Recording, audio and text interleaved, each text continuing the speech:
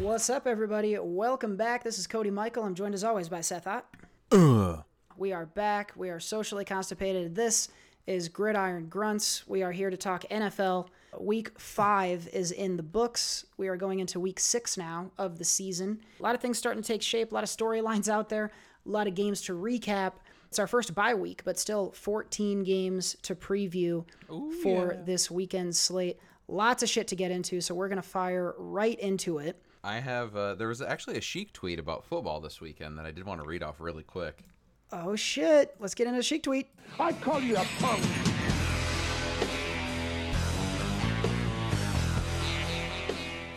So this last week, a big storyline in the NFL was a lot of missed kicks, primarily in the Green Bay-Cincinnati game. There was 5 missed kicks, but there was also a lot more throughout the NFL. Iron Sheik was commenting about that, so he said, I drink a cold beer every time a jabroni kicker miss a kick today, and I'm still standing. I am the legend of the earth for a reason, Bubba.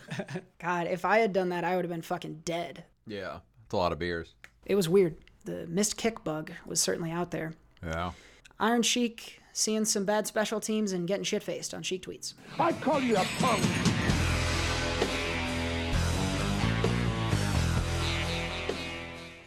Before we jump into our game recaps, I want to remind folks to head out to sociallyconstipatedpod.com. It's where you're going to find all of our social media profiles, all the episodes. You can click the link in the description box here to comment on this episode specifically. You can also join our mailing list and click the button to become an Anchor wanker.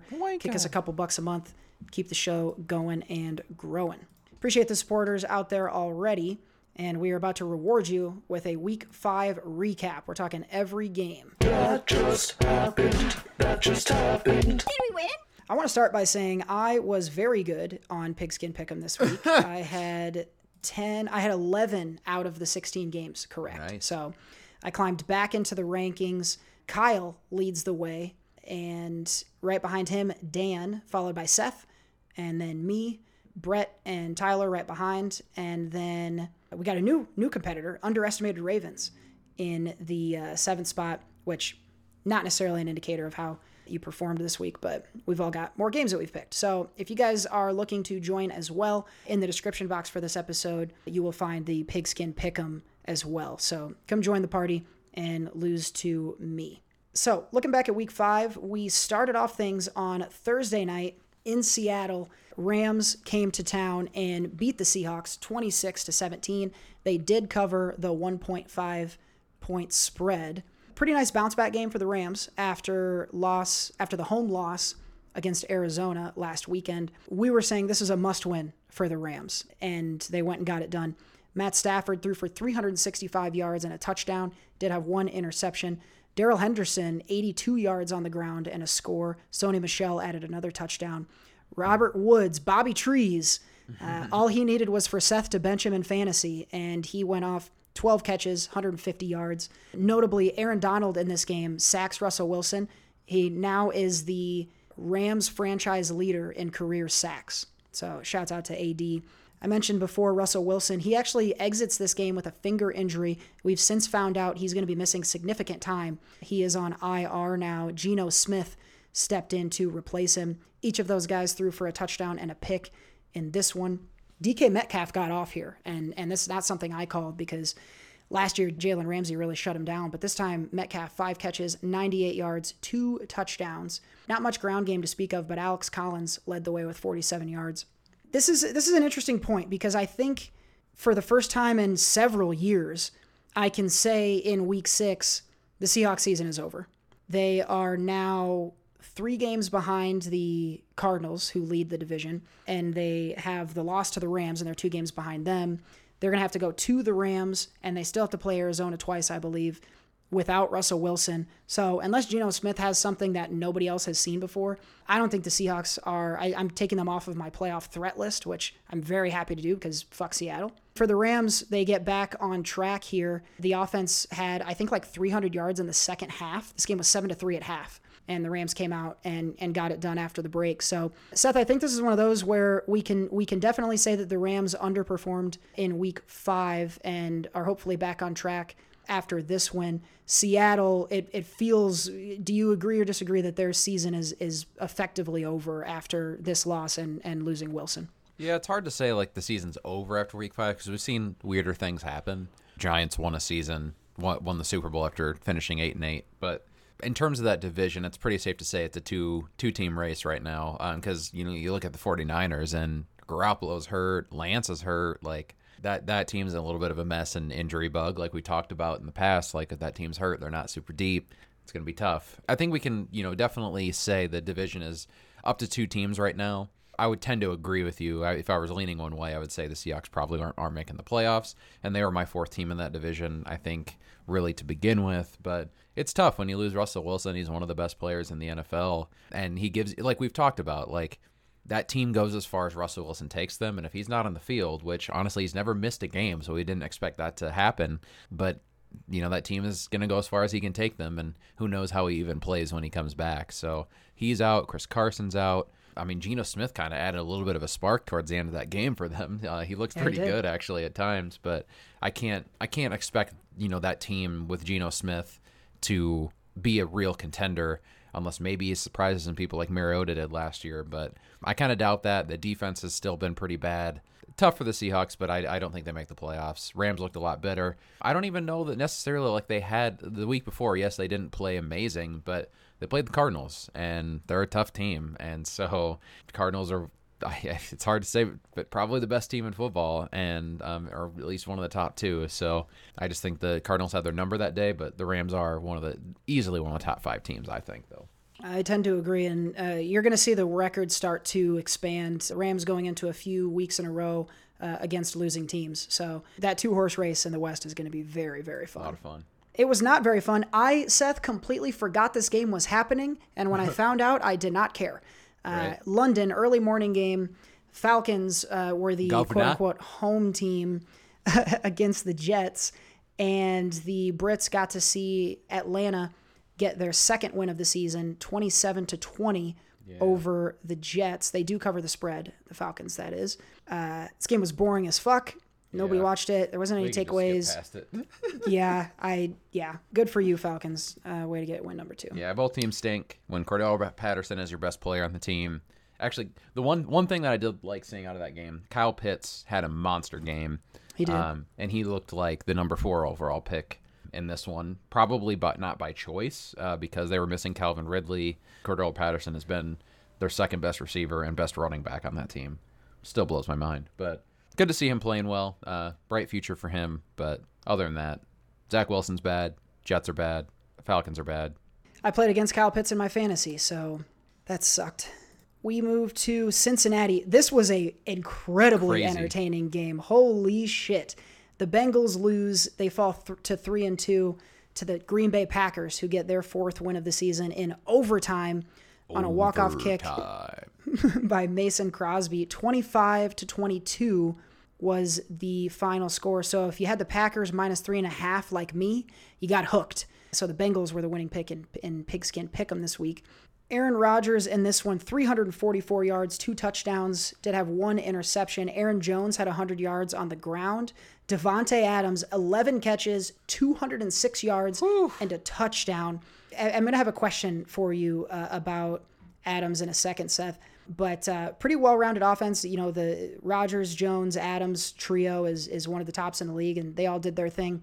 On the other side, Joe Burrow, 281 yards, 2 touchdowns, 2 interceptions. Really, he looked for the vast majority of this game. He was going toe-to-toe with Rodgers, and it was very fun to see. Samaje Perine was the leading rusher, 59 yards, and Jamar Chase, who was on my fantasy team, 6 catches, 159 yards, and a touchdown. I think 5 games in, we got to start calling this kid a superstar, man. We were talking before we started the podcast about Rookie of the Year candidates on the offensive side, and Chase has got to be on that short list. Yeah. Another incredible game. I think a touchdown in every game so far this year. I think he's got 5. He might even have 6 total on the year. Wildly entertaining game. If you've heard this talked about before, it's probably because of all the missed kicks. I think there were 5 missed kicks in the 4th quarter and overtime. Packers got the final chance, and Crosby hits like a 49-yarder or a 40-yarder to finally win the game. Joe Burrow impressed me a lot in this game. He did make some young quarterback mistakes in some key times that were really unfortunate to see. Burrow, who's now dealing with an injury to his throat, hopefully he's not going to miss too much time, if any. I think they're hoping his voice will hold up. The only position in football that matters, your voice, is quarterback. So we will see. But Bengals, I think, are on a really positive track at 3-2. And for the Packers to go on the road, a ton of people at the game, big loud crowd against a young tough team, to win ugly in this game in the end is a pretty nice win for Green Bay. My Davante Adams question is this. Rodgers threw for 344 and 206 were to Adams. Adams had 11 catches out of the 27 completions for Rodgers. At what point do we start getting concerned about them relying too much on Adams? Is he so talented it doesn't matter? Or is this the kind of thing where if you're the Packers, you should be thinking, can we spread this thing out a little more? Because this one guy is doing so much of the work. I mean, they've made it to the last 2 Super Bowls with the same thing and probably less talent, honestly. Randall Cobb is 30, but he's, not a slouch by any means. So, yeah, they can keep doing it. Davante Adams is the best receiver in football, and it might not be close. Probably isn't close. He gets double covered a lot and is still able to get open because he's definitely the best route runner in football. He's extremely sure-handed, I think he runs a 4.40. He's a freak, and he keeps doing it over and over and over and over and over again. He's gone up against the best cornerbacks in the league and made them look silly. He's that good, and so it doesn't really matter. Barring him being hurt, and even the weeks that he does get, he's hurt and plays through it, he's still a freak. Best receiver in football, and it doesn't really matter. This week, Randall Cobb came up with a pretty big play. Yeah. His play ended where they kicked the game winner from in overtime, I think. Yeah. So, yeah, it was a huge play. It was great to see. He only had 2 catches, but that one was major. Yeah. I'm loving seeing Cobb in the mix these last couple of weeks. And I think he had 2 scores the week before, so he's been involved. Yeah, would it be nice for them? And I'm sure Rodgers would like for them to have, gotten someone like Julio or something like that in there, an actual, another stud. But you really don't need much more when you have Davante Adams. So I don't think it's an issue. I really don't. What I think is the biggest issue for that team, though, likely not having Jair Alexander for the rest of the season. And he's becoming one of the best corners in football. And, you saw it this week. Jamar Chase just absolutely lit them up. Alexander would have been on if he played. The game probably wouldn't have been quite as close. That's a bummer for that defense, which is already hurting and didn't have a lot of talent to begin with. And losing one of the best corners in football is tough. So that'll be the bigger thing for them moving forward. If you look at the probable playoff teams in the NFC, there's going to be some really good wide receivers coming at you if you're Green Bay. So, yeah, you're right. That is a big loss. Did you catch enough of this to get a good look at Burrow? This was maybe the most I've watched of him, and I was so impressed. Like I said, he made a couple rookie mistakes, but you got to be encouraged to see kind of the growth and really this entire Bengals team. I think they're a lot closer than we thought to being really competitive. Yeah, Joe Burrow is incredible. He plays really tough, and he plays kind of recklessly, which is, not smart at this stage in his career. He reminds me a bit of Favre in the fact that he just kind of lets it go, and he has talent around. He has a very, very talented receiving core, led by Jamar Chase, obviously, who he has a ton of chemistry with. But I've been impressed with him since he was in college and was really excited to see him come out and play well last year. And he's playing even better this year. He's going to be one of those guys, I think, for years to come that is talked about in the top, probably in the top 10 or so in the league. As we kind of start to see some of this old guard kind of move out, like Rodgers and eventually Brady, whenever that happens, Roethlisberger, guys like that. I think he'll be a guy that probably brings the Bengals to new heights and is talked about as one of the guys in the NFL, I think. I totally agree with you. Sky's the limit for this kid as long as they can get a fucking offensive line to keep him on his feet. Bright future in Cincinnati, which has not been the case for a while, so hope that trajectory continues. Let's go now to Minnesota. Ooh, I bet you were sweating in this one, buddy. The Vikings get a home win over the Detroit Lions, 19-17. This one, I think, certainly closer than we thought. I had Detroit plus 7.5, and so that was a winner. But Vikes do get the dub. 275 yards from Kirk Cousins, a touchdown and a pick. Alexander Madison was doing his best Dalvin Cook impression. He had 25 carries, 113 yards. He also had 7 catches for 40 yards and a touchdown. So nice game for Madison, giving Cook an opportunity to get healthy and hopefully come back soon. Justin Jefferson had 7 catches for 124 yards. He was all over the place. So nice game for the Minnesota offense, even though they seemed to struggle to get it into the end zone. The yardage was certainly there. On the Lions side of things, Goff had 203 yards, no touchdowns, 1 pick. Jamal Williams was the leading rusher, 57 yards. Then DeAndre Swift had 51 and a touchdown. The end of this game, I am glad it turned out the way that it did, Seth. I was catching the end of it. Detroit scores a touchdown late in the fourth, and they're down a point. And they say, leave Jared Goff and the offense out there. We're going for 2. We're winning this thing in regulation.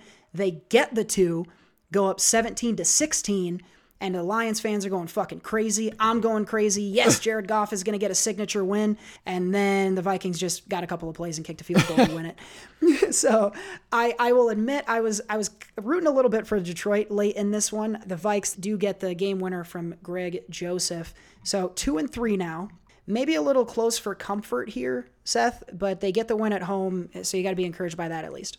I mean, and this one, the Vikings had control of this game pretty much the entire time. It just, they kind of lost it towards the end. So that was a bummer to see. Impressive drive at the end by Kirk Cousins and a couple big plays by Thielen. Obviously gave him the win here and was not certain that kick was going to go through, to be entirely honest with Joseph. I think he had hit a 50-yarder earlier in the game, and he's actually weirdly more accurate from deep than he is up close, because I think he'd missed a shorter field goal earlier in the game too.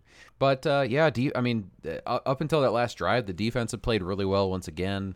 A lot of pressure. Everson Griffin is playing like he played, a few years ago. He's getting a lot of pressure, getting some sacks. Barr was back or will be back this week. So they're starting to get healthier on the defense and getting some people back.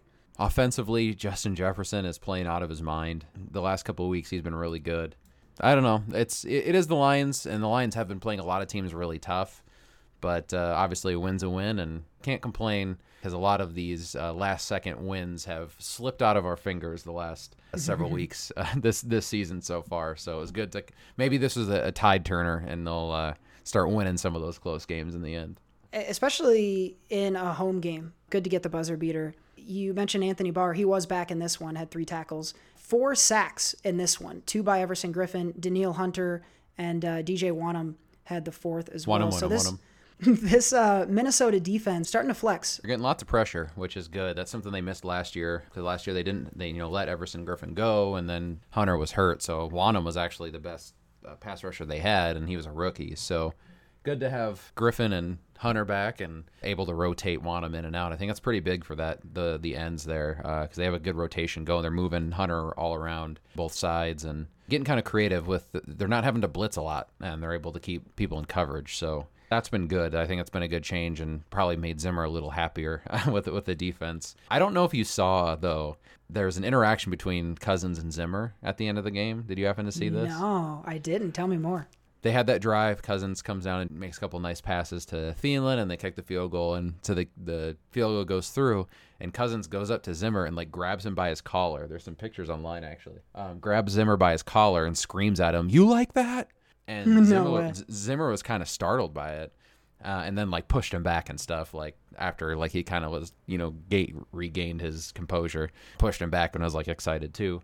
But Zimmer's definitely not that type of guy. Much more. I mean, he gets mad when plays don't go the way he wants, when there's bad calls or whatever. But when it comes to field goals and stuff, he'll he'll clap or whatever. He doesn't fucking get emotional at all. That was kind of, it was an interesting, a lot of people were speculating that they, and I think they've kind of publicly had a little bit of beef, especially with Kirk Cousins and the vaccination thing.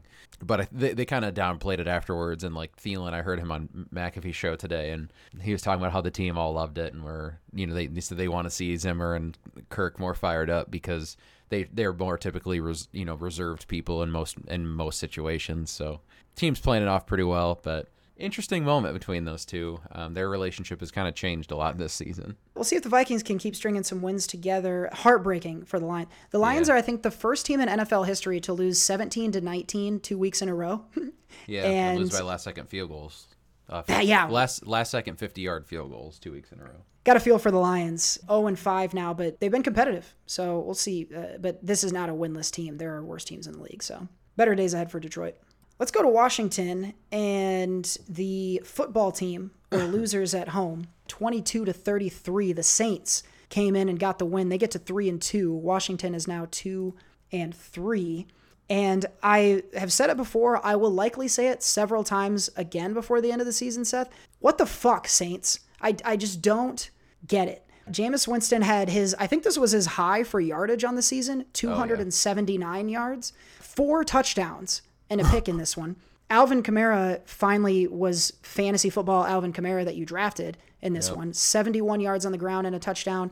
Also 5 catches, 51 yards, and a touchdown through the air. Marquez Callaway had 85 yards and 2 scores. And Deontay Harris had a pretty sick 72-yard touchdown catch from Winston. Not a ton of yards, but a bunch of touchdowns and only 15 completions. So he's 15 of 30.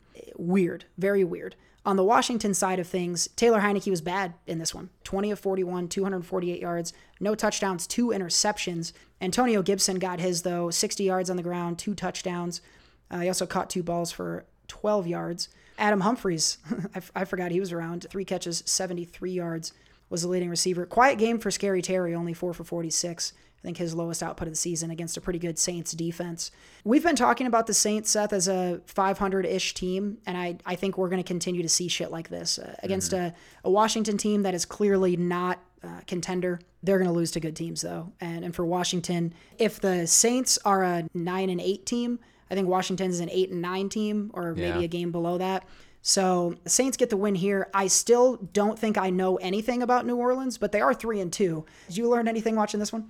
I think they need to learn to keep throwing the ball to Kamara, because I think it does add something to that offense, but adds another threat. Just seeing him get the ball, and he, when you throw him the ball, he gets the ball in space, and that, like we talked about last week, that's when he's the most dangerous. When he has the ball in space and has room to run, that's when he's most dangerous. He makes guys miss. Probably at that point, the most electric open field guy in the NFL. Up until this point, they haven't allowed him to do that. So I think that's the way this offense needs to move, is get him the ball in space, throw him the ball, make him a dual threat on the ground through the air, and you're going to be able to see this offense open up a little bit more. They're going to get Michael Thomas back here in a few weeks, I think, potentially after their bye, I think. So that's only going to help. I mean, like you said, I still think they're a 500 team. If they want to, maybe take a step forward and, try and compete for a wild card spot, that's what they're going to have to do, I think, on offense is make Alvin Kamara do what he does best and not keep him limited with the plays they're calling for him. Defense is still playing really well, though. Maybe not quite as dominant as they have been in the past, but still very, very good. Washington, talking about defense, they're one of the worst defenses in the league, and that's not something we expected coming into the season. They have tons of playmakers in that defense. Again, Chase Young and Montez Sweat are a couple of the best pass rushers in the league, but they haven't been that this year. Landon Collins has been a disappointment for them. Like, that team in general, the defense in general has been bad, just straight up bad, and that defense needed to be great for them to be a playoff team. I think we're pretty much to the point, unless they make a crazy turnaround, I don't see happening, especially since I don't think they played the Cowboys yet. They're definitely not making the playoffs, and they'll be a bottom half team for sure. Offensively, they've still played. I mean, yes, Heineke had a down week, but that offense has still played relatively well this season. That hasn't been their issue. Like, if the offense played to this level and the defense played to the level they're playing at last year, then we would be talking about them as a contender. But that's not what we've been seeing this year. So it's a disappointment for Washington for sure. We'll see if maybe they can get someone else at quarterback next year and maybe get a couple more defenders in there. They have a lot of pieces on that team to be successful. Some of the pieces that they brought in this year haven't worked. So yeah, disappointment for them. I think the Saints are what they, obviously they're confusing, but they are what they are, which is a team that's going to float around 500. Yeah, Washington could be one of those teams where if they do finish with a top 10 draft pick, maybe it's an opportunity to grab that franchise quarterback and really start making this into a long-term competitive team. But it doesn't seem like this is going to be the year. But, stranger things. Here's a strange thing. I was so disappointed, Seth, as I'm sure you were. Carolina, our Panthers, fall to 3-2. At home, they lose to the Philadelphia Eagles somehow. 18-21 was the score. So the Eagles get the win on the road here. Jalen Hurts, I think it was a down game for Hurts, but he gets the dub. 198 yards passing, no touchdowns, 1 pick, and he had 30 yards on the ground, but he scored 2 touchdowns. Miles Sanders was the lead rusher with 45 yards, and Devontae Smith, who I believe last week had a pretty nice game too. Yeah, 7 catches for 77. Getting some production out of the rookie here is pretty nice. On the Carolina side, Adam Gase maybe was pretty excited to see this, but everyone else was, I think, surprised and disappointed. Terrible game from Sam Darnold. 21 of 37, 177 yards. He had 1 touchdown, but 3 picks, and they were ugly. Chuba Hubbard, in relief of CMC, had 100 yards on the ground, and DJ Moore, 5 catches, 42. I know this was his lowest production of the season because I finally played him. Carolina offense that was moving along pretty well seemed to hit a wall here against not a very good Philly defense. So I don't know if it's the lack of... Philly does have a good defense statistically this year. They had a bad week, I think, the week before against the Chiefs, obviously, but they've actually been a pretty good defense this year. I guess I need to update my assumptions on Philly. They put the clamps on Carolina here, and I don't know if it's the lack of CMC or the poor play from Darnold, but this did not look like the Carolina that we've seen in the last few weeks, so maybe credit does go more to Philly. But like we talked about a second ago with Washington, I don't think Philly is going to be anywhere near winning that East. Dallas playing as well as they are. Carolina, not the worst thing for them to fall to 3-2, but this is a win I think they expected to have. Is your confidence shaken at all in our Panthers? And does this tell you anything additional about the Eagles, or you pretty much staying pat on them? I do think the Eagles are a better team than we gave them credit for coming into the season. I think Jalen Hurts has played actually pretty well. He didn't have a ton of passing yards, but he's been a lot more functional in the passing game than he was for the couple of games he started last year. You mentioned Devontae Smith. He's been really good this year. I think he's only had one kind of quote-unquote down week, but otherwise he's been really solid for them. So it's good to see a guy that, a lot of people considered, too small for the NFL be a number 1 receiver so far. Eagles defense has played well. Like you said, it's going to be tough for them to make the playoffs based off of that division, and probably, or at least the Cowboys in that division. The wild card spots, there's a lot of good NFC teams. But, I don't think they're too far off, honestly. And I don't know what they need necessarily. A couple more pieces on defense, maybe an actual running game, because they don't run at all besides Hurts. I kind of like the Eagles. I like what I've seen out of them. The Panthers...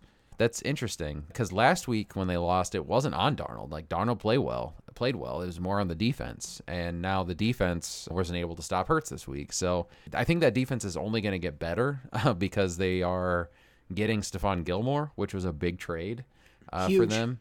And they already traded for Cam Anderson or Henderson from the Jaguars, who was one of their first-round picks in the last couple of years. Played well, but they got rid of him as like kind of a fire sale type thing. And then they'll get J.C. Horn back. So that defense is very, very good and should only get better. Just maybe a down week for them. I do think they're missing McCaffrey quite a bit. The most versatile player in the NFL, and I don't think that's very close. He'd be the best receiver on a lot of teams, and he would be the best running back on a lot of teams. So he can do it all, and he adds a level to the offense that not many other teams have, and he makes that offense unpredictable. And while Chuba Hubbard ran for 100 yards this week, he doesn't have the passing game involvement. So the Eagles kind of let them run the ball and, find success that way, but kind of shut down the passing game. So I think when McCaffrey comes back, we'll start to see that offense click again. It's not going to be all on Darnold's shoulders. I just hope that McCaffrey does not come back this week. You gotta going against him in fantasy, not hoping to see him in the lineup. Or against the Vikings. Oh, that too. Yeah. Oof. Yeah. I think when you look at Philly and Carolina, these two teams at their best, certainly in that wild card conversation. So we'll see if they can put that together. Jalen Hurts quietly having a really nice start to the year too. So he's better than I thought he would be, honestly. I was not very high on him, but he's played really, really well, and I think he is at the very least, given himself, unless he completely falls off this season, I think he's given himself at least one more season in Philly. I would agree. I think you gotta continue to roll him out, especially the way the league is going. You know, what are you gonna do? Draft a 6'6" white guy from college, or are you gonna play the guy that looks like Kyler Murray and Lamar Jackson and Mahomes, like all these other guys? Because they're not gonna. I mean, if they keep playing like they're playing, I could totally see them be a 500 team, and that's not going to be a high enough pick for them to get a top quarterback this year. So they're going to have to stick with Hurts, but that's not necessarily a bad thing. Give them a chance to fill in some of the other gaps they've got, and they've got a couple. Let's go to Jacksonville. Saxonville. If you were like me, you got an easy one here. The Titans get the win over the Jags, 37-19. They do cover the 4.5 point spread, which I still think was a laughable spread to begin with. Derrick Henry, 130 more yards on the ground on 29 carries. We said it last week. The durability is concerning if it's anybody besides Derrick Henry. He only seems to get stronger the more they give him the rock. He leads the league in rushing by a mile, and he had 3 touchdowns in this one. He was my number 4 overall pick in our fantasy league, which is why I always love spending time on Derrick Henry. Ryan Tannehill did what he needed to do here, 197 yards through the air, 1 touchdown. A.J. Brown was back after missing a week, 3 catches, 38 in his return. On the Jag side of things, not much. Trevor Lawrence had 273, a touchdown, and a pick. James Robinson, though, we said before when they drafted Travis Etienne, why? You already have such a stud in this backfield. And James Robinson said, I'm still here. He had 18 carries, 149 yards, and a touchdown. He caught 1 ball, but for no yards. He was the entirety of the offense this week. Some guy named Dan Arnold was the top receiver, 6 catches, 64 yards. He's a tight end, and he's actually I think he's a higher draft pick. He's played really well for them since I think he got traded recently to them. Oh yeah, Panther. He was on the Panthers. I knew I had seen the name. Yeah, CJ Henderson. That's okay. Yeah, I was right. So CJ Henderson was the cornerback that they traded for. He was a former first-round pick for Dan Arnold, and I think a pick as well. And yeah, Dan Arnold has played really well. Not much to say about the Jags. They fall to 0-5. They're still dealing with the Urban Meyer shit, which that'll probably continue for a bit. Titans 3-2.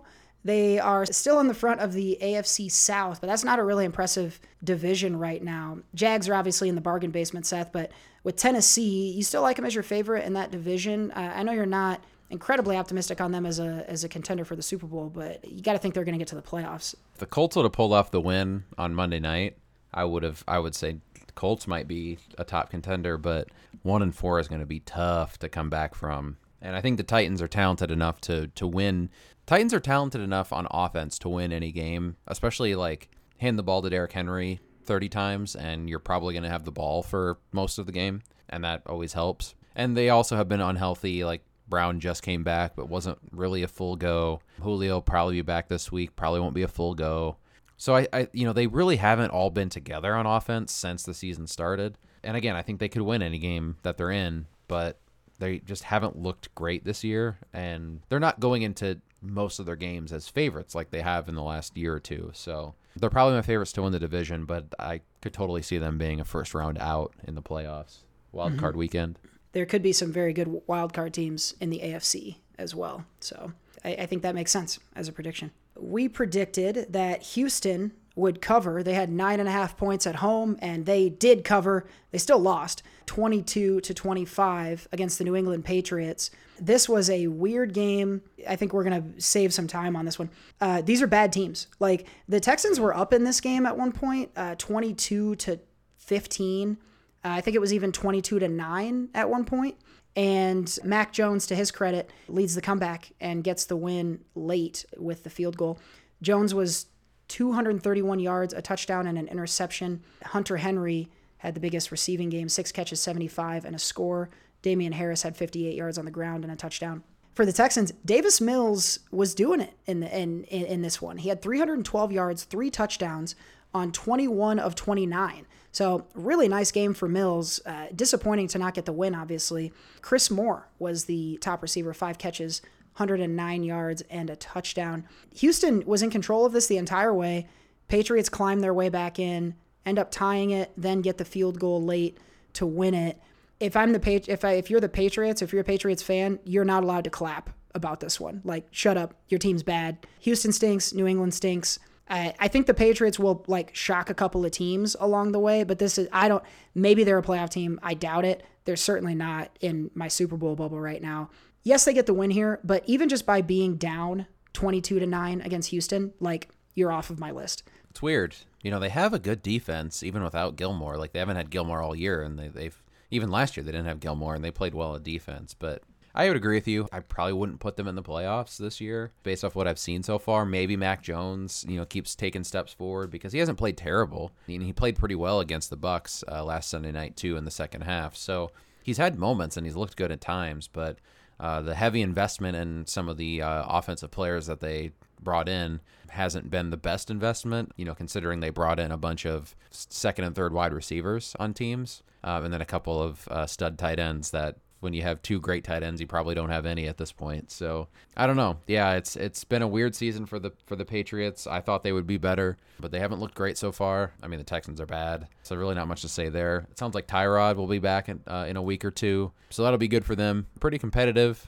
with him out there, so maybe they shock a couple teams throughout the season with some of the veterans they have. But yeah, neither of these teams are going to be teams we're talking about come January, I don't think. Best player on the Patriots is the kicker, Nick Folk, who was 4 for 4 on field goals this week. If you're kicking 4 field goals against Texans, you got to take a look in the mirror. Let's go to Pittsburgh. The Steelers get their second win of the season. They get to 2-3 by beating the Denver Broncos 27-19. I really liked Denver in this one, but the Steelers go ahead and get it done in front of the home crowd. Ben Roethlisberger had 253 yards, 2 touchdowns. I think notably, Seth, 15 of 25. A lot less attempts from Roethlisberger than we've seen in recent weeks.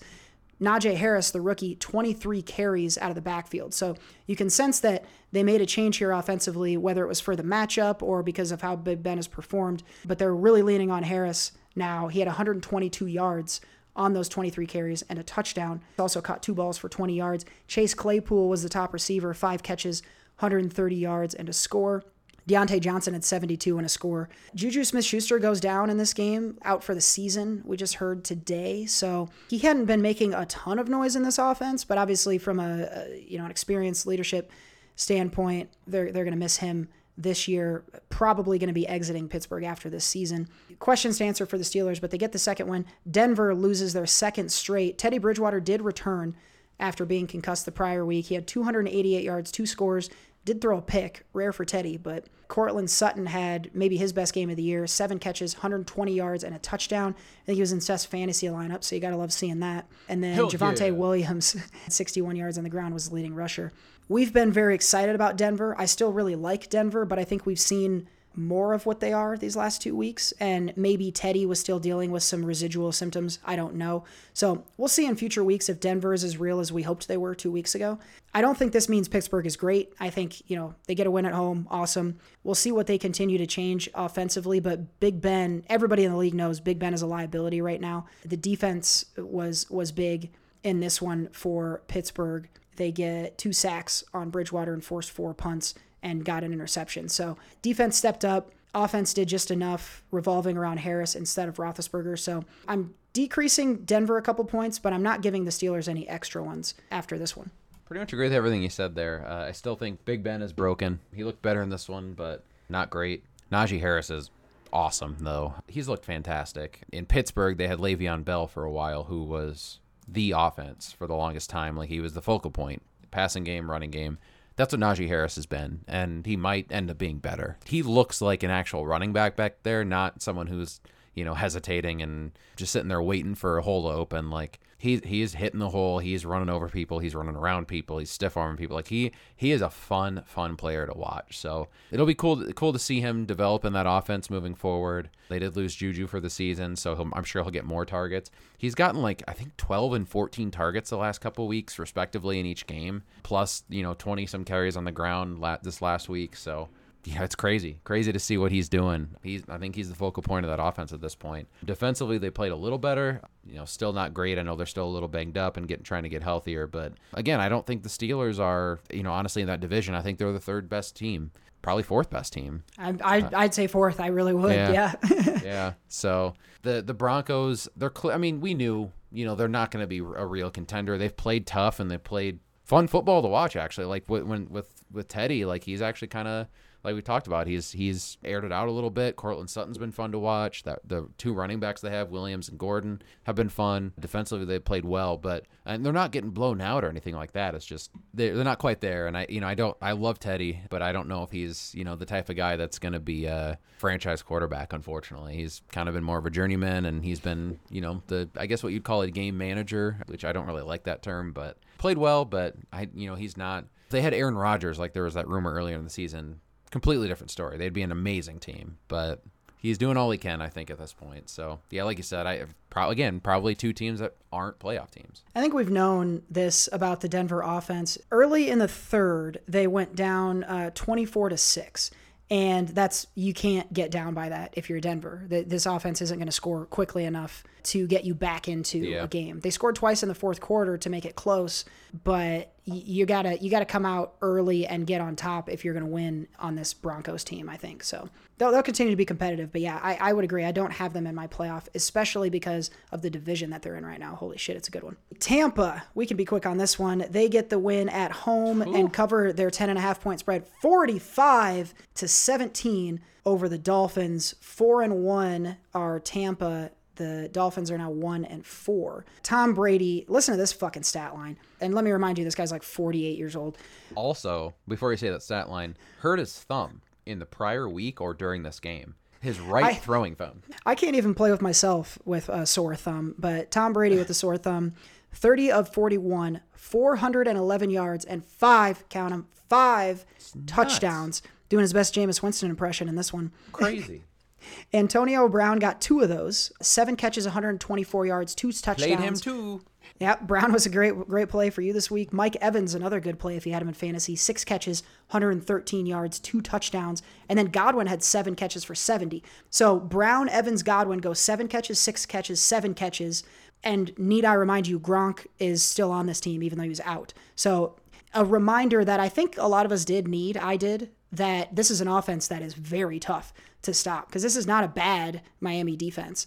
They looked bad this time, though. Leonard Fournette, 67 yards on the ground and a touchdown as well. Brady throws for 5, and there also is a rushing touchdown. Oof, that's a long day for Miami fans. Jacoby Brissett, 275, 2 touchdowns, and a pick. Myles Gaskin had 5 carries for 25 yards, but he had 10 receptions for 74 yards and 2 touchdowns. He was on my fantasy bench. All right. Love that. He was the leading receiver in this one. Miami, whatever. This isn't a great team. I think they're definitely not a playoff team. I think there was a world where Brissett could get them into the wild card conversation. I don't think that's happening. And Tampa definitely seems back on track after the loss to the Rams a couple of weeks ago. They get to 4-1, and defensively there's some question marks, but they played well this week. But they seem to be rounding out, getting into form as the middle of the season approaches. So I didn't learn anything new here, Seth, other than if you still can be impressed by Tom Brady, if it's still possible, this was super impressive. I mean, yeah, I'm still impressed by him. Like, at the age he's doing it, he's throwing for 400 yards and 5 scores and throwing it as deep as he's throwing it and making it look as effortless as he is. That's impressive. Like, it's insane what he's doing. It will never be matched again. And anytime you watch him play football, it's history at this point because he's doing shit. He's doing shit that like 25-year-olds can't do. I mean, he's 20 years older than a lot of them. Like, it's insane what he's doing. He's been doing it for basically our entire football watching lives. Me and you specifically. It's absolutely insane what he's doing. And I'm still at awe watching him do what he's doing every week. Like, I think it'll be more surprising eventually if he ever does slow down. Like, if he hits that wall like all our other quarterbacks do, that'll be the more surprising thing at that point. So Tom Brady is a freak of nature. He's one of one, best of all time, probably the best, not athlete in the traditional sense, but professional sports player, like probably of all time. It's nuts. And then to see like Antonio Brown at age 31 go for 7 for 124 and 2 scores, like they've had a couple down weeks and, weeks they haven't looked great. The great teams do what they're supposed to do against bad teams, and they absolutely did it this week. This was a statement win for them, and that saying that like, hey, fuckers, we're still the Super Bowl champs. We can put up 50 against any team. So just everyone chill for a second. Just to hammer the point home on Brady, I just looked at his season averages. Average through 5 games, 353 yards, 3 touchdowns on average. And that includes the Patriots game. He only had 269 yards and no touchdowns. So he is out of his fucking mind right now.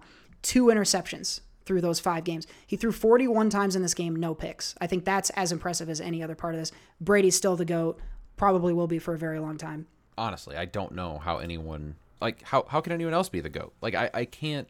Even if you think about Mahomes, who I think most people would agree has the best chance right now to do that. He has to do it for 20 years. Mahomes could keep his current pace for like 12 years, and if he stops then, he still won't be close to Brady. Right. Like Rodgers this week got to 5th in passing touchdowns, I believe. And he's been this is his 17th season, so he's 5th in passing touchdowns. But he didn't play for 4 years or 3 years or something like that. He might not even get to 4th by the time he's done. Mahomes, like you said, he's going to have to play for 20 years to get even close to Brady, and probably won't. We're probably going to be saying it all year, so get used to it, folks, because on this podcast, we appreciate greatness when we see it. We're not some of those fucking idiots that try to talk shit on Brady. We are going to talk shit, though, on the Las Vegas Raiders. I picked the Raiders minus 5.5 points against the Bears. That did not hit. If you got the alternative spread of the Raiders plus 10.5 points, you still fucking did not win, because the Bears come into Vegas and win 20-9. Raiders looked ugly in this one, probably because I bet for Carr to have a big game. So this may have been my fault. But they had a couple times where they got turned away at the goal line and a couple turnovers that were very ugly. So Justin Fields gets, I think is his first win as a starter. Maybe you can correct me on that one. 12 for 20, 111 yards and a touchdown. No picks on this one, which is good to see. Khalil Herbert was the leading rusher with Montgomery out, 75 yards on the ground. Damian Williams added 64 and a touchdown. Expect to see more of Williams in combination with Herbert while Montgomery's gone. On the Raiders side of things, Derek Carr, his worst performance of the year so far, 206 yards and a pick. Josh Jacobs had 48 yards and a touchdown. Hunter Renfrow led receivers with 56 yards. This was a dumper by the Raiders. I don't want to take any credit away from the Bears defense. Again, I feel like we're going to need to say it every week. Don't forget, this is a good Bears defense. They get after Carr here. They sacked him 3 times, forced 4 punts, and they got a pick. So Bears defense got it done, kept him in it, and Fields did enough. Bears right now 3-2, a game ahead of your Minnesota Vikings, a game behind Green Bay. Vegas falls to 3-2 as well, very much in the mix in the AFC West. I can see a world, going back to something I said about 2 other teams earlier, I think the best versions of these 2 teams might be in the wild card mix, but I don't think we're going to get the best versions of these teams because of the coaching. Matt Nagy sucks as a coach.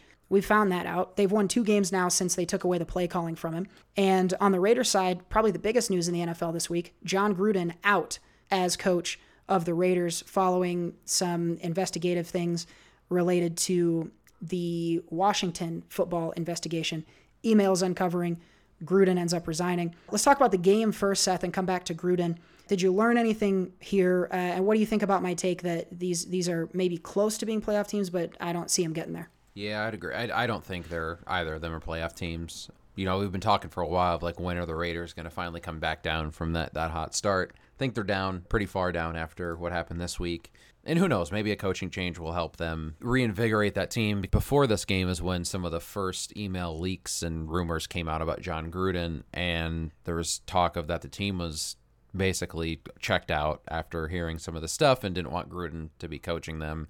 Obviously, on Monday night, then that'll change and he had to resign, but rightfully so because he's a piece of shit. But that division is tough for the Raiders, and honestly, the North, too, is a tougher division. But with the Chargers playing as well as they are, and, you know, yes, the Chiefs, you know, don't have a great record right now, but I think they're better than the Raiders. So I don't see the Bears ultimately making the playoffs. Yeah, they were able to get pressure on Carr, but their pass defense has been atrocious this year otherwise. Fields still hasn't been impressive. He had an okay game the week before, didn't have a great stat line this week. The full-time starter now, Andy Dalton has been demoted to backup. I think he's healthy now, but like we talked about, Matt Nagy's a bad coach, and I don't see Fields being the superstar that he could be with Nagy as his coach right now. We'll link to a New York Times story if you want more detail on John Gruden, but essentially sending some emails where he apparently talks like a total fucking asshole for like years.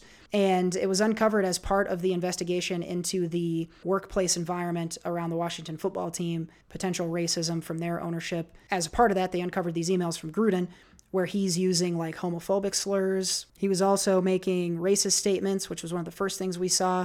And he was also caught with comments around like calling the league out for trying to protect the players against concussions and things like that, and saying like that they need to get out there or they're being pussies.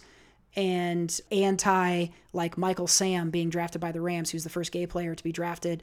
If you're John Gruden, if they weren't going to fire him for any other reason, Carl Nassib, who's a really nice player on this defense, is the only openly gay player currently in the league. And so for him to be on a team coached by Gruden must have been shitty, especially right at the end.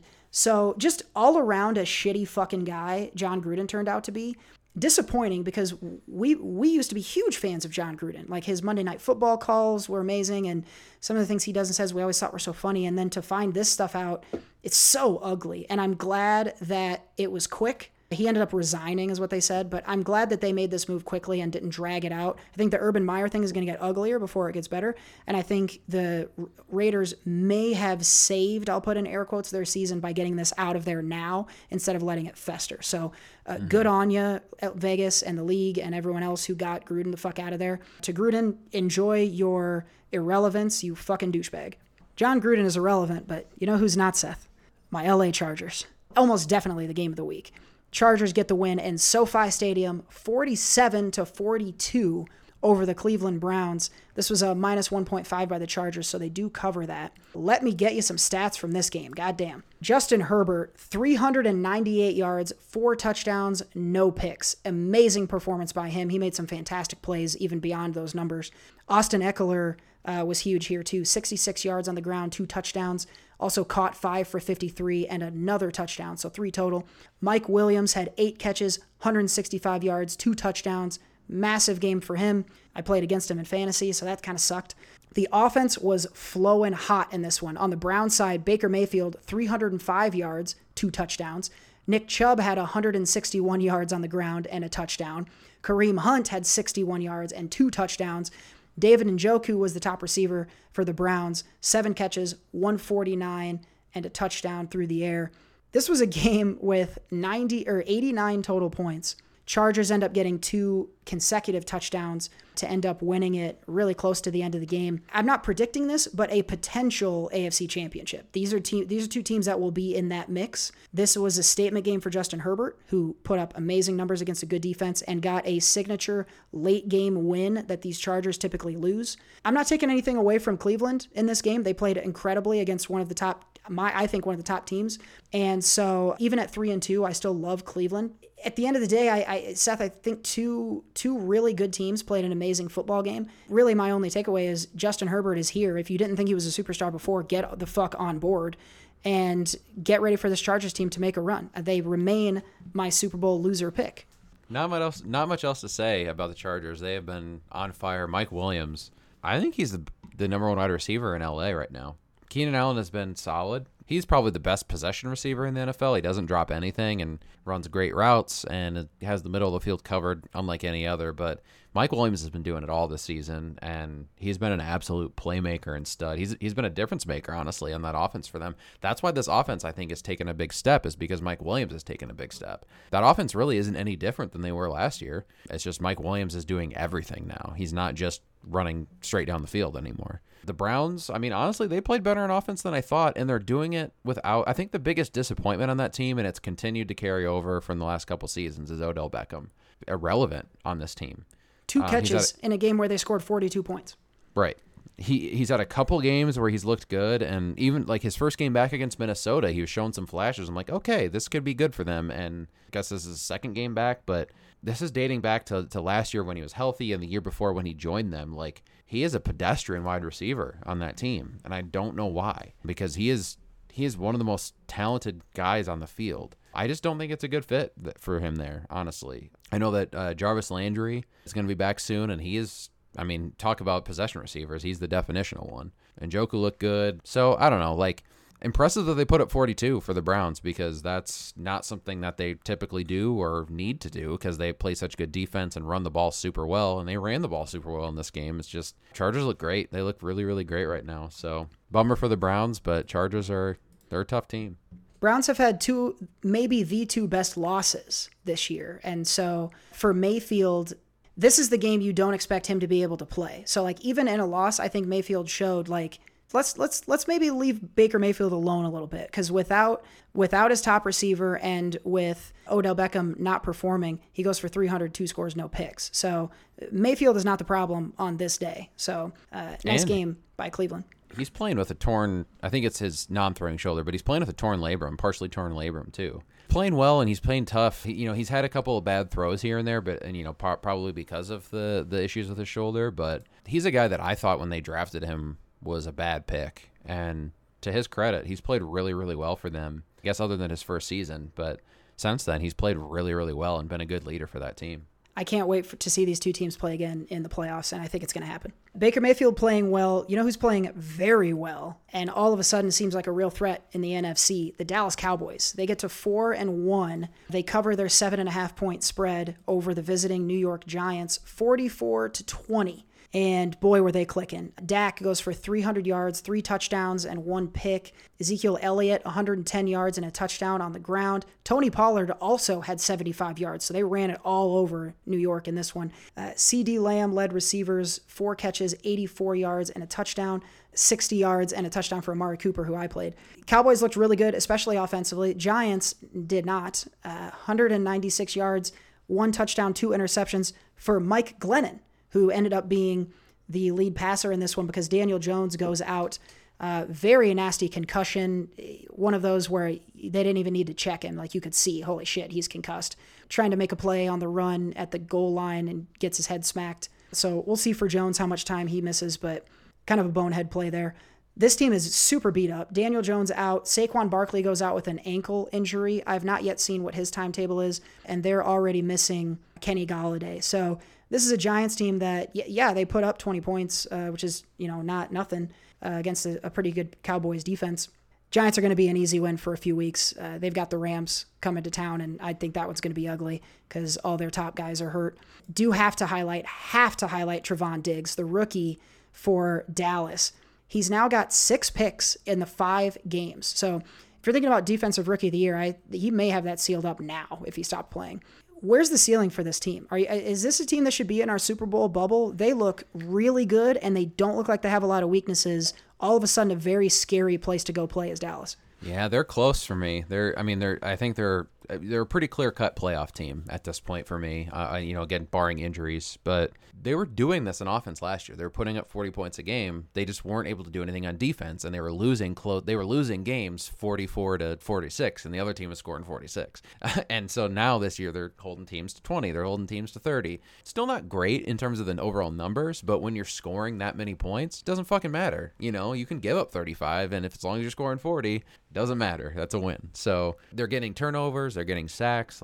Sound like a broken record here with them, but they're very impressive, and they're close to a Super Bowl team for me. They're doing it on the ground. Zeke looks like a brand new fucking running back right now. Yeah. Watching him play football, he looks like he did 4 years ago.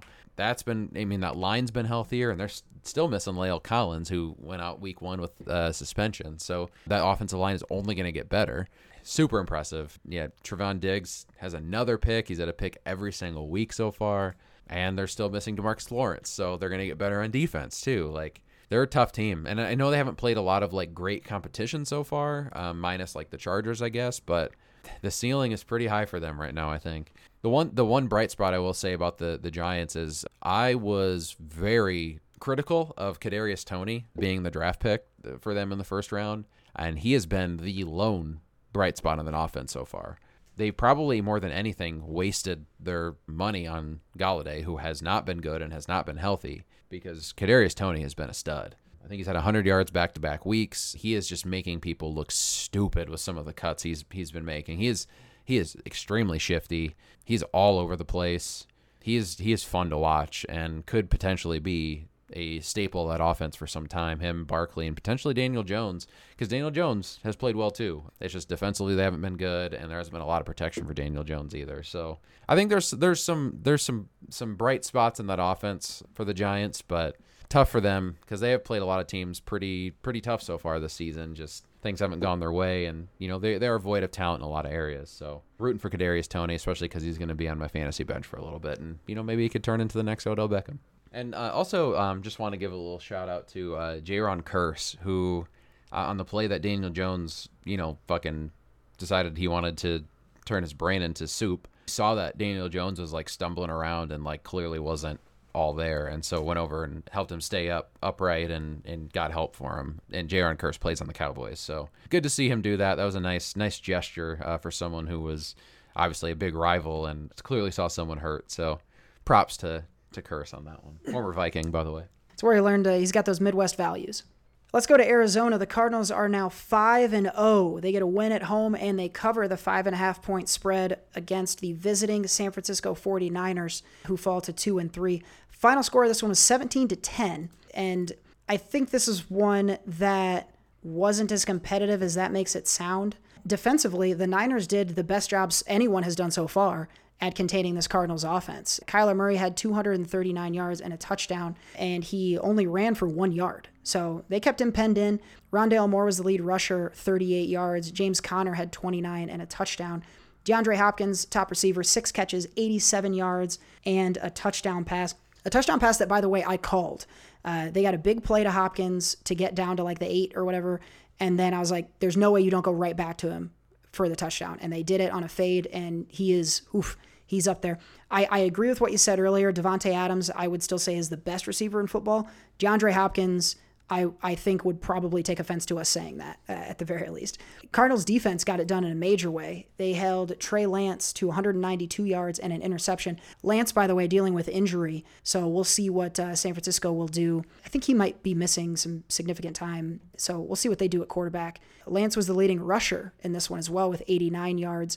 Deebo Samuel led at receivers, 3 catches, 58 yards. So not a lot of offense to speak of for San Francisco. The defense played well, but I think we're seeing what this Niners team is. A lot of people have them in the Super Bowl bubble. You and I have been saying no this whole time. And against this level of competition, they didn't show us much. So Arizona, nice win against a tough division rival. Arizona is going to be a really tough place to go play this year. Fans are going to be all about this team as they continue forward. So still like Arizona, still look great. San Francisco's got some quarterback things to figure out with injuries. So this could be the start of a slide that keeps them out of the playoffs, which is welcome news for me because I want to see the Rams and Cardinals race this one out. So good game in the NFC West here, Seth. Good teams win ugly. I mean, they were in control for the game, but closer than they wanted it to be. Lance is a guy that I think looks good in spots. So he has the rushing ability that like Garoppolo doesn't. But in terms of his throwing, it's pretty clear why they didn't want to get rid of Garoppolo and why they wanted him to, continue to be the starter. And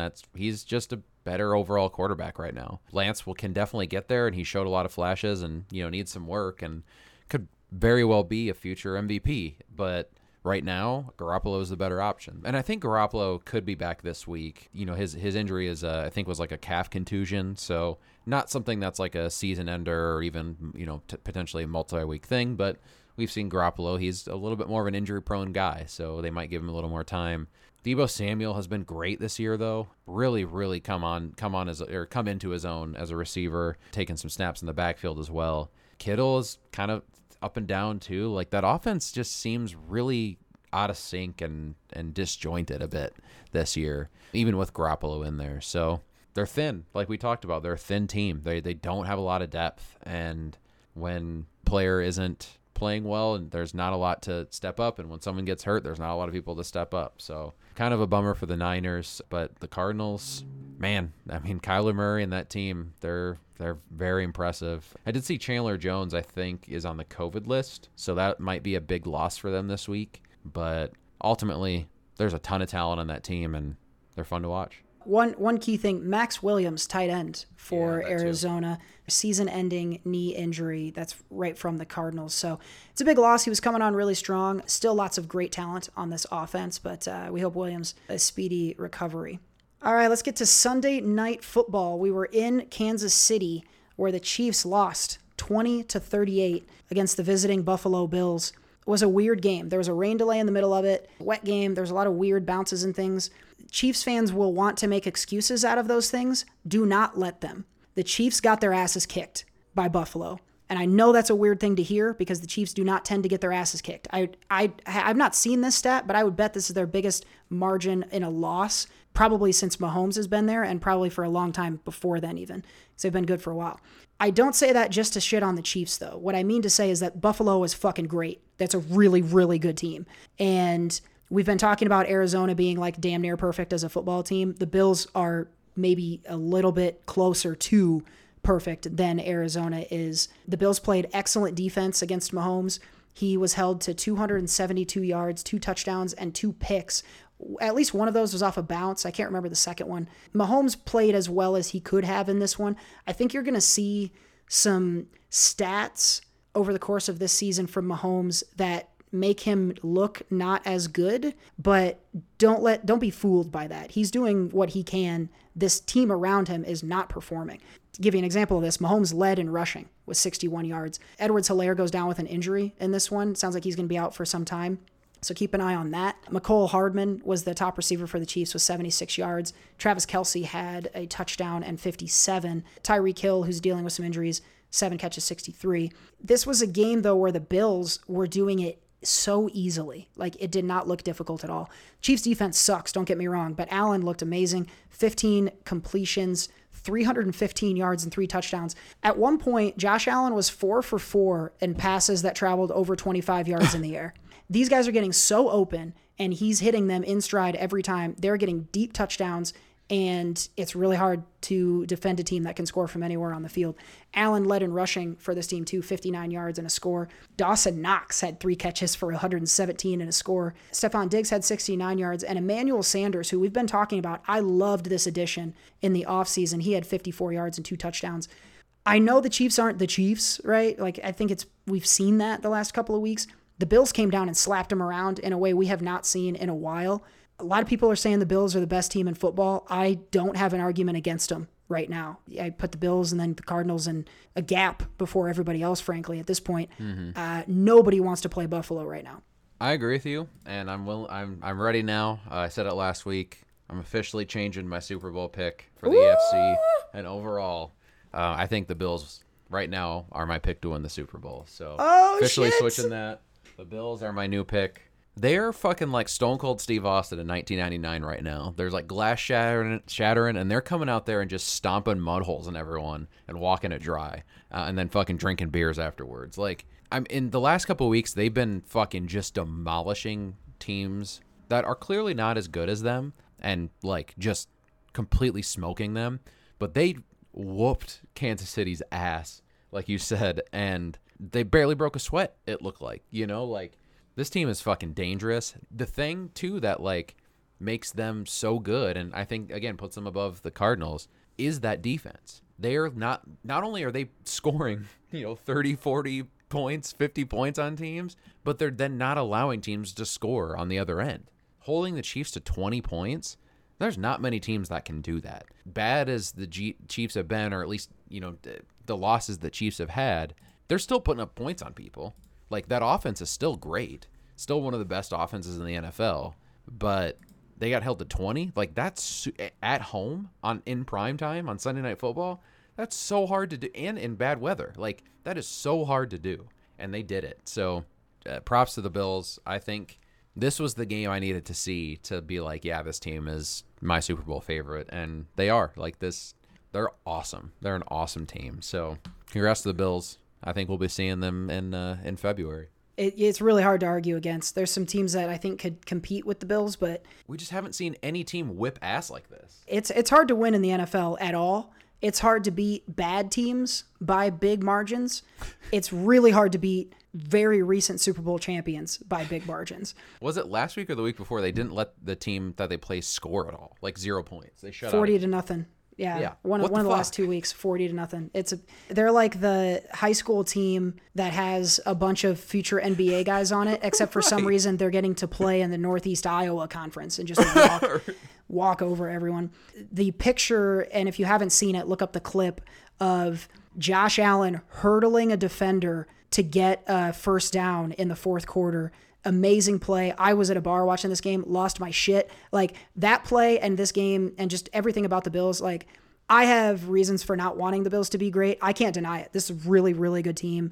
They're terrifying. Nobody wants to play them. There was a really, really good, nice competitive game on Monday Night Football as well. Baltimore at home sneakily gets to 4-1 on the season. They lead the AFC North. They beat the Colts in this one by a score of 31-25. The spread here was 6.5, so if you picked the Colts, you were a winner. This is one I actually did not get to watch, and I'm told it was insane. I can tell you from looking at the stat lines, it was definitely insane. Lamar Jackson, 37 of 43, 442 yards, 4 touchdowns, no interceptions. I'm not going to say anything bad about Lamar Jackson's passing again, and I think everyone else should also stop. You don't do this, even against a bad defense, you don't do this if you suck at passing. He also led in rushing. He had 62 yards. Lamar Jackson accounted for 504 yards of offense himself. Mark Andrews was the biggest receiver, 11 catches, 147, 2 touchdowns. Yes, I was playing against him in fantasy. Thank you very much. Marquise Brown, who was on my fantasy bench, had 9 catches for 125 yards and 2 touchdowns. Not a great day for me, but a really good day for that Ravens offense. The Colts were game competitors, though, the entire way. Carson Wentz had his best game of the year, 25 of 35, 402 yards, 2 touchdowns. Jonathan Taylor had 53 yards and a score on the ground. He also led in receiving yardage with 116 and another score. Michael Pittman had 6 catches, 89 yards and a score as well. This is one of those games that whoever came out of this with the win was going to get a huge boost from this game, especially in prime time. It goes to the Ravens, now 4-1. I haven't been very high on them, but Lamar Jackson is playing well enough. If he continues this, and if the team continues to solidify around him, this looks to me like a playoff team. The Colts, though, 1-4, showed a lot of promise here, a lot of growth, especially Wentz, as you mentioned to me before the show, has played very well, especially when he's been healthy, and he hasn't really been healthy. So the Colts, you got to be encouraged, but that 1-4 hole is a big one to have to dig out of, even in a down year for the AFC South. Love what I saw or what I see in the stat line from Lamar Jackson and the Ravens on this one. Colts, encouraging, but long road to hoe here if they want to get back into competition. Yeah, that'll be tough for them. Carson Wentz has been good, very good the last couple of weeks. Just, tough. That defense hasn't played well. The line hasn't played well. Running backs have played, or Taylor specifically has played well, but a couple bad breaks for the Colts. With the Ravens, like you mentioned, Lamar Jackson has been amazing this year. They're another one like with Wilson. Like, that team goes as far as Jackson takes them, and so far this season he's taken them far. I think he's up there, and I think it's him and Murray for the MVP discussion right now, which is very early to do. But I think if you were to talk about the top 2 players in that MVP race right now, I think it's those 2. They're definitely carrying their teams. The other thing, so this is definitely Mark Andrews' best game this season. He's been kind of up and down, but who hasn't been up and down is Marquise Brown. He's looking like his cousin, Antonio Brown, back when he was playing on the Steelers, mid-2010s. He's been awesome this year. He's been just every bit of that first-round pick that they spent on him a few years ago. And it took a couple years for him and Lamar to get some of that chemistry going and for him to get up to speed in the NFL. But he has been just fantastic this year. He's been open a lot more. He's had a lot of deep touchdowns as well. But he is getting some of the middle of the field work too. And he's been his number 1 receiver, number 1 target. So good to see Marquise Brown, Hollywood Brown, getting going. So weirdly enough, it's the running game of the Ravens is like their weakness, which has never really been the issue for them in the past. But they're trotting out a bunch of old guys right now and who aren't really getting the job done. So it's on Lamar. It's on him for him to run the ball and for him to throw for 400 yards apparently. So the Ravens will go as far as he takes them. After the controversial record tying last week against Denver, the streak got broken. They did not get 100 yards rushing for the first time in 40 games or however many. I don't think they're upset by that, though. This was a great win for Baltimore, great win for Lamar Jackson. Yeah, it's going to be interesting in that AFC. There's a lot of really good teams at the top. That is the week that was. A lot of really good games. I think we're starting to see the layers kind of take shape. Like we know who's good, we know who's bad. And there's not a ton in the middle, interestingly. So getting into week 6, we're going to preview those games in just a second. But a lot of exciting things going on around the league. Let's check on those dollar bills and see how Seth's bets did this past week. Show me the money! Not great. Didn't hit any parlays or DraftKings. Been kind of a dry spell here on that, but was able to take advantage of some super boosts that they had this week that were pretty cool. Had Josh Allen, Pat Mahomes to each have a passing touchdown in each half. That hit at plus 350. Had a Pat McAfee super boost for the Cardinals to cover 5.5. So that obviously hit. That was at plus 120. And then my favorite one of this week, which actually came down pretty close to the wire, was all of the afternoon and late games. So the noon games here and the 3 o'clock games here for every team to score one or more touchdowns. And that came down to the end of it was the Raiders game. They scored a touchdown, I think in the fourth quarter, sealed that one. So either late in the third or the fourth. And that was at plus 300 as well. So once again, I had a bunch of parlays that missed by one leg. The Bengals game, I needed T. Higgins to get 30 more yards, and he didn't. That Dallas game, I needed Saquon to score a touchdown, and he left early. Just a lot of bad breaks this week, but might have to approach the parlays maybe in a different manner, just kind of playing around with different stuff. But eventually I'll get back on track. It happens. Long season. A lot of money out there still to get. I won a few bucks this week. I took the Bills. I called the Bills blowout. I said I bet the margin of victory from 13 to 18 points. So the 18-point victory got me paid. So it was a positive week for me, and I needed it. So looking forward to this weekend. One item before we move on from the betting, though, there's been a change, Seth, a meaningful one.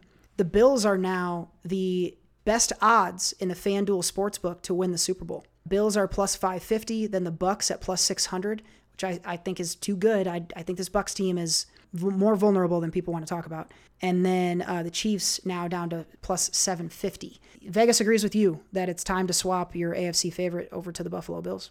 So more money to be made this week, but that's how we did in week 5. Show me the money! Time to look forward to week number 6. Get you ready for this weekend's game. Here are the previews.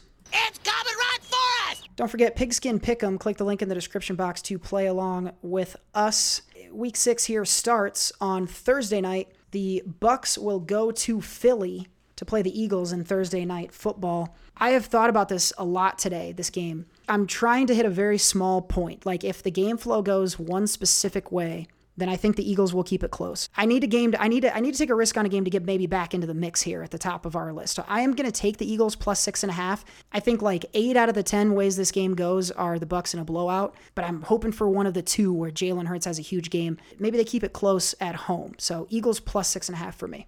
Yeah, this one, it's a big spread, I think. It looks like the weather should be pretty nice. That's the one thing to me. It's like, this is a bad weather game. It's definitely going to be close. I'm going to go with the Bucks, though, on this one. I just think that they're kind of riding high on offense after last week. So, primetime Tom, I think he's going to come out there and score a lot of points. I don't anticipate a lot of points in this next game. Sunday in London, the Jags and Dolphins. Dolphins are 3.5-point favorites. I'm going to take the Dogs. Give me Jacksonville on the road. They play in London often. And so I think some of the players, there's not a lot of players who've been there for long, but maybe a touch of an advantage. And in a game that I think is going to be like 9-6, I'll take the 3.5. So Jags. Let me ask you this. Looking to put together my parlay this week. The Jags are technically home dogs, plus 154. Dolphins are bad right now. Not sure if Tua is going to play or not. He may be back this week. Dolphins are on a slide. Jacksonville has played tough. Do you think they get the win this week? Do I think they win it? Oh, that's tough. Here's what I think. There's nothing about Miami's offense that is remotely interesting to me. So, the Jacksonville defense is weak, but who cares? And they've been competing, Jacksonville. You think about the Thursday night game against Cincinnati. Lawrence played pretty well. I don't know. There's a real good chance they lay a complete stinker. I don't know that I would put them in a parlay, but just with the money line on the Jags, I kind of like it as a long shot. All right, that's one in play. I have 2 that I'm certain that I want to put in this parlay, but I'm kind of hinging on a third between 3 games. So I'll come back and we'll make a decision at the end for the parlay this week. So yeah, I like the plus 3.5. Back in the States, in Chi-Town, the Bears are home dogs to the Green Bay Packers, who are coming into town. It's a 4.5-point spread. I think the Packers are going to cover. Chicago's defense has been tough, but I think Rodgers and Adams, there's no answer for them on Chicago's defense. I like a ton of points. Yeah, I agree with you on this one. Packers, I mean, they are coming off of a pretty emotional win this last week. Might be a little exhausted from that one, but they always show up against the Bears. So yeah, I'm going to go with Packers in this one. Let's go to Detroit. 0-5 Lions trying to get their first win against the Bengals, who are coming into town. The Bengals are 3.5-point favorites. I haven't heard anything that suggests that Burrow is a threat to miss this game. If Burrow misses this game, I would switch this pick, but I am going to take the Bengals to cover here. This line feels perfect to me, though. Detroit has been close in all their games, and Cincinnati is their best shot in a few weeks now at getting that first home win. So I'm not going to be surprised if a lot of folks take Detroit, but give me Burrow to get back on the winning track here in Detroit. Yep, I agree with this. I agree with you on this one. I just think offensively, the Bengals, I think, are a lot better than the Lions. I mean, I think they'll be able to put up a lot of points here. Indianapolis will host the Texans. Both teams are 1-4. Colts are 10.5-point favorites. This may surprise folks, but I am going to take them to cover in this one. Yeah. I think building off of the momentum from the Monday night game, offensively and defensively, they looked nice. I don't think Texans are going to be able to hang, and I like Wentz to have a huge game in this one. So I like a player prop for him as well. So give me the Colts at home minus 10.5. Yeah, I think they need a statement win here to get them back on track, and they need to beat the Texans by a couple scores. So going with the Colts on this one as well. Big spread in New York, too. The Giants are home dogs. Plus 10.5 against the visiting LA Rams, who will definitely cover this one because everyone on the New York Giants offense is hurt. The Rams might win this one. Mike Glennon. Aaron Donald's going to be eating a Mike Glennon sandwich in this one. Ew. And even if it's 14-0, the Rams will have covered. So, easy one for me. I agree. All right, we go to Washington. Football team, home dogs. Plus 6.5 against the Chiefs. I think the Chiefs are going to make an example of Washington, and I just have not been impressed whatsoever. Could be competitive. 6.5 is a wide spread for the Chiefs that never cover, but give me a bounce back game here. Yeah, I never picked the Chiefs to cover, so this might be a mistake, but I'm going to, in this case, I just think, like you said, they need to come out. As bad as the Colts need to come out and dominate, the Chiefs need to.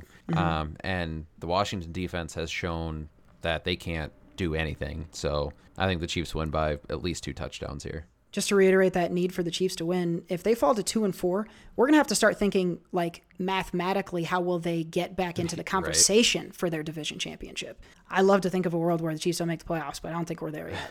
Very interesting game in Carolina. The Panthers are 1.5-point favorites against your Minnesota Vikings, who are coming to town. I'm going to take the Panthers to cover here because I think they played their worst game last week, and the Vikings didn't impress me against Detroit. I'm not going to be surprised if Kirk Cousins throws for 350 and they win convincingly, but I'm going to take Carolina to bounce back at home.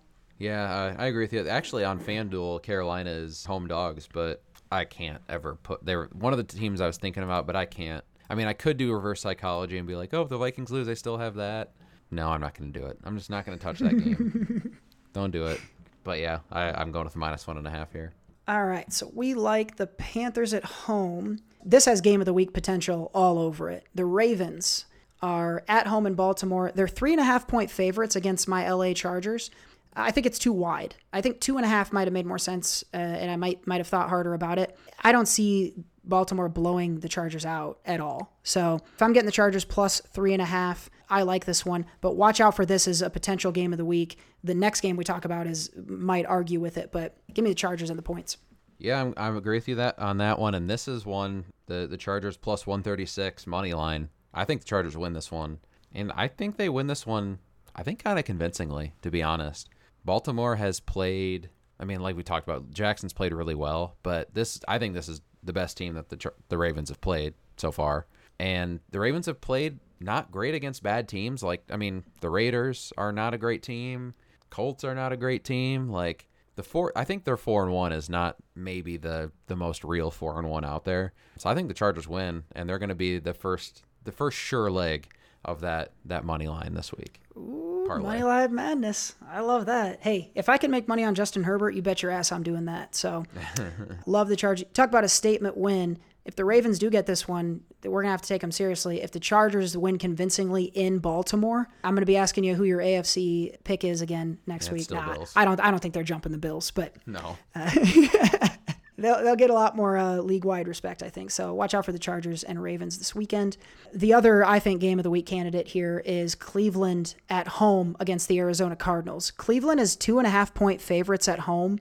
I don't like it. I'm going to take Arizona plus the points. I think Cleveland has a chance to win this game, but I don't like giving points away against Arizona. So mark my words, though. This is maybe the best shot yet, besides the Rams game, for Arizona's first loss going into Cleveland. But I can't eat 2.5 and this Arizona offense. I agree with you, and they're the second sure thing in my parlay this week. Plus 148. I think they win this one. I like the plus 2.5 obviously here, but I like them to win, and I'm putting them in that parlay. There you go. So Chargers and Cards. There's not going to be a lot of weeks where you're going to see both those as dogs, so it's a great opportunity to get some money. Let's go to Denver. Broncos are minus 3.5 against the division rival LV Raiders. This spread feels a touch too wide, but I am going to take Denver here. I don't think this Raiders defense is going to put the clamps on Bridgewater, so I think he's got to bounce back, getting further away from that concussion. And a lot of turmoil this week in the Vegas locker room, a lot of distractions. I don't know that they're going to come out super ready to play, so Denver at home minus 3.5. I'm going to go with the Raiders on this one, actually. They're another team that I was thinking about with that parlay, and I'm kind of actually leaning back more towards getting the Panthers at home as dogs, of going that way. Let me think about it just a little bit longer before I do that, but I'm going with the Raiders in this one. I think last week there was just a lot going on with the stuff with Gruden. Now that he's out of there, I know they really like the coach who stepped in now. I think this team has played well. You know, I'm not super high on them, but I also think I'm not super high on the Broncos right now either. They've kind of taken a step back too. So I'm going with the Raiders on this one, the plus 3.5. I just think that I think they need to come out and make a statement after everything that's gone on. It can go one of two ways after a firing, and we're betting on opposite. So we'll see how it goes in Denver. We go to Foxborough. The New England Patriots are at home, plus 4.5 points, so they're home dogs against the Dallas Cowboys. 4.5 seems like way too few points. I'm taking the Cowboys to win by multiple touchdowns in this. FanDuel Sportsbook, by the way, has Cowboys minus 3.5. I already love this bet at 4.5. I will be putting cash on it at 3.5. I think this is an easy one. Dallas on the road. Yep, I agree with you on this one. I think they're going to win this one pretty easily. All right, now onward to Pittsburgh. Sunday Night Football, kind of a bummer Sunday Night Football matchup, but we got Pittsburgh against the Seattle Seahawks, the Russell Wilson-less Seattle Seahawks. Pittsburgh are 4.5-point favorites. I'm going to be forced to take them in this game because the Seahawks without Wilson seem like nothing to me. I don't love it. I don't like picking the Steelers, but I'll take them at home to cover against Seattle, who I don't think will be able to score. Yeah, I don't love it either. Definitely think the Steelers win, but I'm gonna switch it up. This is gonna be a toss-up. This is all gonna depend on how Geno Smith plays. I'm gonna go with the Seahawks just for the fuck of it here. Yeah, you looking at that 184 money line? No. All right, Monday Night Football. I'm excited to see this game. It's in Tennessee, the Titans, plus 5.5 against the visiting Buffalo Bills. It's a weird thing because I like the Titans in general. I think the Bills are just going to beat the fuck out of this team. Like, the Titans defense is a napkin, and the Bills' strength on defense is their rush defense. So how do you neutralize Derrick Henry? Get ahead early and make him pass. I think that's exactly how this game goes. I'll take the Bills to cover. I would take this if it was Bills minus 7.5. I know it seems crazy, but I think this train keeps rolling. Yeah, I agree with you on this one, especially with how well their defense is playing, taking the Bills there. I made a decision. I'm going to go with the best case scenario here in terms of if the Vikings lose, I win potentially. So I'm going to take, you really don't get the Panthers at home plus money. They're plus 102 on FanDuel. I think that'd be dumb not to take because everywhere else has them as with getting minus points. So I'm going to go with the Panthers. I'm going to put them in my parlay. So my parlay, Chargers, money line, Cardinals, money line, Panthers, money line. All dogs, plus 1,082. I'm going to go with that parlay this week. So that is the Moneyline Madness. I don't have anything because it was going to be all road dogs this week. So it was going to be the Jesse James Mr. Ass parlay, but the Panthers are at home. So Moneyline Madness, make me feel sad parlay if the Vikings lose. I like it.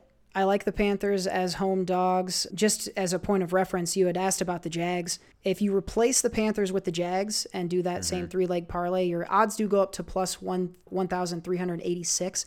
I may play both of those just kind of to have alts, but either of those I do kind of like as the parlay. If you do go 4 legs, I wouldn't advise on it, but it's plus 2,902 if you're looking to get frisky on that one. So I like those picks. I like them, as I always do. So that's what we got coming up this week. Week 6 promises to be a good one. It's coming right for us! And that means that we are just about done getting you ready for the week. Seth, I do have to ask before we get into one more thing here. You said you were changing the Bills. Are you keeping the Bucks from the NFC in your Super Bowl pick update? I am for now, yeah. I still think with how Tom Brady's playing, it's hard not to say Tom Brady isn't going to be in the Super Bowl. So, if the Bills had a chance to play Tom Brady in the Super Bowl, they would love to beat his ass. So yeah, that's true. That's a storyline right there. That could be. I mean, if fate is a thing, if you believe in fate and destiny, that's a good one. That's a good story. That writes itself. Could be wild. That'd be fun. All right, well, let's get you out of here, folks, right after one more thing. But I'm down to one more thing. I want to issue a shame on you to the NBC Sports crew from Sunday Night Football. If you watched the Sunday night game, Chiefs and Bills, you know that there was a long rain delay over halftime. About an hour went by between the first and second half. And I was so fucking bored. Like, they showed me the same highlights like 3 or 4 times, and highlights from bad games with teams that don't matter. They kept showing the same highlights, and they had in a room Tony Dungy and they had Drew Brees in that room. And if you need to vamp for an hour, why don't you just ask Drew Brees what it's like to play in high-profile quarterback matchups? You got Josh Allen and Mahomes. Ask Brees what it was like to play against Manning and let fucking Tony Dungy talk about it. There's so many things they could have done besides just showing me repeated highlights, and I know you didn't plan on having an hour, but use what you have in the room and just let Drew Brees tell me stories. I was so disappointed in that. I was at a bar, so I was still having fun, but I was like, how the hell, why am I watching the highlights from the Bears game again when I could be listening to Drew Brees talk about playing in the Super Bowl? So shame on you, NBC, for not taking advantage of what you got in what I admit is a tough situation for you. I fell asleep. So you had Dan Campbell on Sunday after the game had his press conference and clearly sad and beaten up after the loss, which was a tough loss. I mean, he's had a lot of tough losses this year. We talked earlier, back-to-back 50-plus yard field goals to lose the game. Really bought in there, loves his team. Of course, he his team loves him too, and of course it's with a tough loss like that, anyone would be emotional. And during his press conference, he shed a few tears, and I felt bad for him. I really like the guy, Motor City Dan Campbell, MCDC. It just seems like he's a good dude and is doing a lot of good for that team, and I think they have a bright future with him as the coach. Just tough for him. So I felt bad. It was funny too, like when they kicked that field goal, the Vikings kicked that field goal and drove down. Obviously, I was happy that they won, but I also kind of felt bad because they cut to the Lions sideline and Dan Campbell, and you could just see the disappointment on their face immediately. And I'm nothing against the Lions. I like them as a team, and they've upset the Vikings a couple times over the years. But that's tough for them. I'm really rooting for them to get some wins this year and to kind of move forward. DeAndre Swift is helping out my fantasy team this year, so I like that. But yeah, tough for Motor City Dan Campbell. I hope that he can get a win and keeps that team bought in with him because he seems like he's moving them on the right path. So if you get a chance to check out the press conference, I haven't seen a lot of coaches be emotional during week 5, but honestly, I don't mind it. I think that it shows that he really does care about that team and he wants them to win and do better because he knows they're close. They've had a lot of close games. As little talent that they really have on that team, they're really, really fighting tough this year. So shout out to MCDC and people are giving him grief. I don't think he's quite deserving of that grief. He should be praised for showing his emotions out there. Totally agree with you. Anyone who's giving Dan Campbell shit needs to fuck off because I bet you that there are some fans in Jacksonville who would love for their coach to give this much of a shit. And these guys are their game. I learned everything I needed to know about Dan Campbell when he decided to go for 2 to take the lead in the end of that game. I'm a fan of his, and I'm a fan of these Lions, and they will get wins. Not all records are created equal. This 0-5 is not the same as even the Jags 1-4 or the Houston 1-4. Like, there are way worse places to be right now than Detroit, and to have this sense of not immediate term optimism, but long-term optimism that if they get the right guys in there, they've got the attitude, and he's such a Detroit guy, he seems like. So like I feel better about this than I do certain 3 and 4 win teams. So good on you, Dan Campbell, and I will be rooting for your Lions every chance I get. So Dan Campbell crying about the loss. I was crying out of fucking boredom during the Sunday night game. That's what we got in One More Thing. But I'm down to one more thing. All right, folks. Well, thanks for joining us. Hopefully you're making some money on the bets, hitting up that Moneyline Madness parlay, and hope your fantasy seasons are going well. Things starting to take shape. We're going to learn a lot more in week 6, especially about some of the teams at the top. So we wish you an enjoyable football weekend. If you're looking for something to do between games, head over to sociallyconstipatedpod.com. Join the conversation in the comments, follow the social media posts, join the mailing lists, and of course, become an anchor wanker. You can also link to join our Pigskin Pick'em in the description box. See if you can go toe-to-toe with us. You know our picks, so if you think you can do better, go ahead and jump on into that link. We've got Entertainment Outhouse coming at you this week and back on schedule with Socially Constipated on Monday as well, so lots yet to come. But again, enjoy the football this weekend. Seth, good luck to your Vikings on the road in Carolina. Hopefully the Rams won't need luck in New York, but we'll see. Anyway, enjoy the games, folks. That's going to be it for this episode. For Seth Ott, I'm Cody Michael. We'll see you next time. Bye.